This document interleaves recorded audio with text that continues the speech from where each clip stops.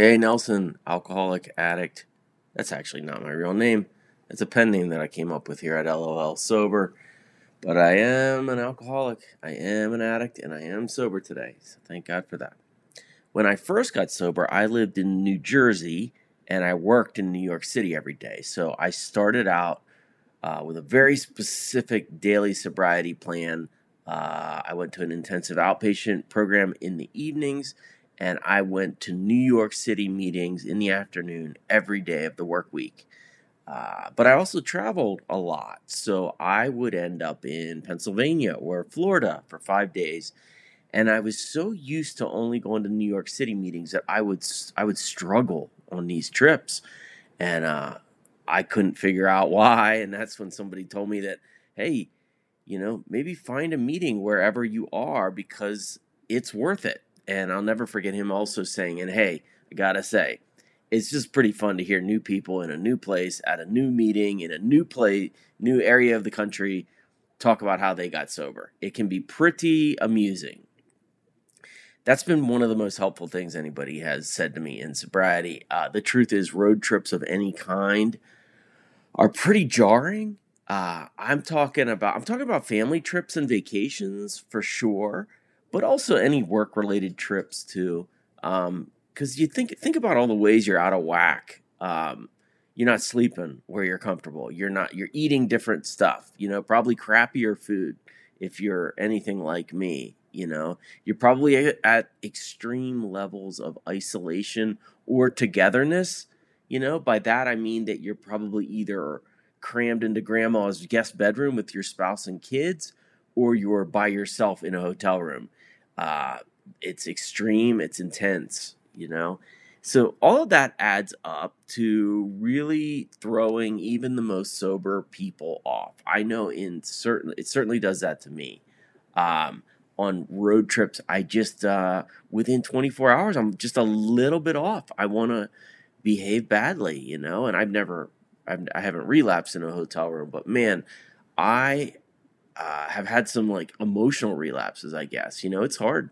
It's hard to be in a foreign place and have 4 days where you haven't been in a meeting, or you're not making phone calls. It can really mess you up, and so I recognized that guy was right all those years ago, and I started trying to hit a meeting every time I'm out of town. And sure enough, I got a lot of spiritual nourishment out of it, and they that stuff kept me sober. Like, and on family, at Christmas when I drive to with my family to visit my mom or my wife's mom, uh, it's nice to be more sober than dry. It makes for a nicer Christmas or nicer birthday or whatever we're there celebrating. So it's definitely kept me out of trouble over the years. And I also got to experience weird and unusual ways for meetings and sobriety to happen. And that was so, so cool. All right, that's a long road trip out to the great state of Wyoming. And on the flight in, I couldn't believe the mountains and the snow and the hundreds of miles of openness on the ground. It was just so beautiful. Then I couldn't believe the wind because our plane started blowing around like a tumbleweed in the sky, and it scared the living shit out of me. It was quite a bumpy landing, but we did land. And on the as we drove around on the runway, I immediately looked up local 12-step meetings. I thought, why not? Let me find a meeting, and I found a group that met twice a day, and it was like a mile from my hotel, maybe less. What a gift, right? Like, I always end up in places where my first thought is, well, I wonder if they even have alcoholics here. The answer is yes. It's always been yes. We are everywhere, lurking, having our little meetings. So I checked in my hotel. I hit the evening meeting there, that my first day, which I'm pretty proud of.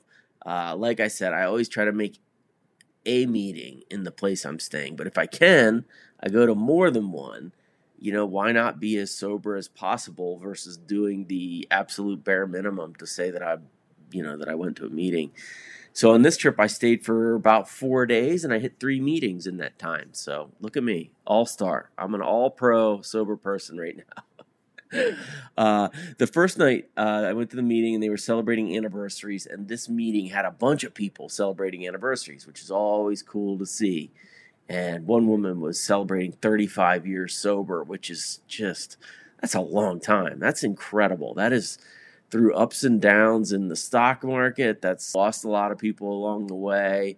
Probably switched jobs. I don't know this lady's life story, but 35 years sober, that's a long, long ass time. And she was asked at the meeting, how'd you do it?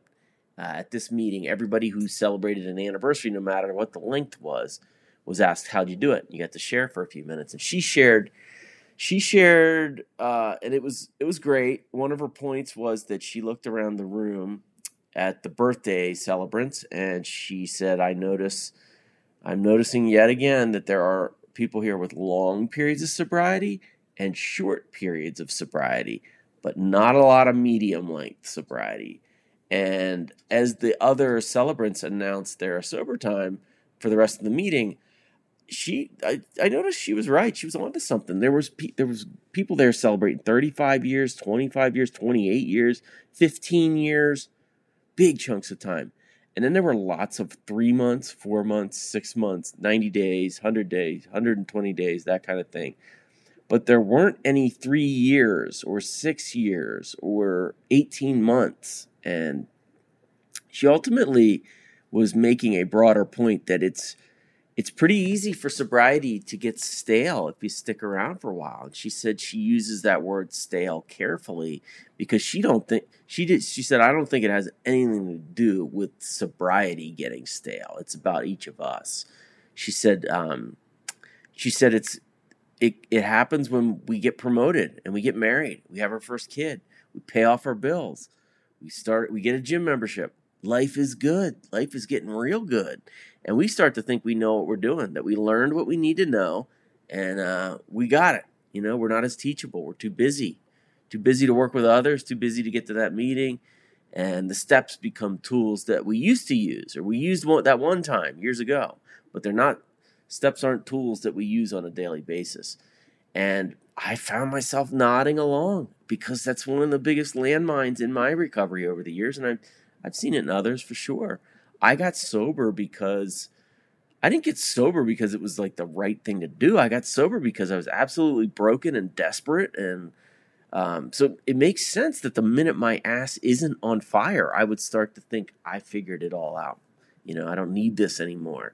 And that lady's share really helped me. But I also noticed that I was looking a lot at my phone clock as she shared, because she got to 5 minutes and then 6 minutes and then 8 minutes and then 12 minutes.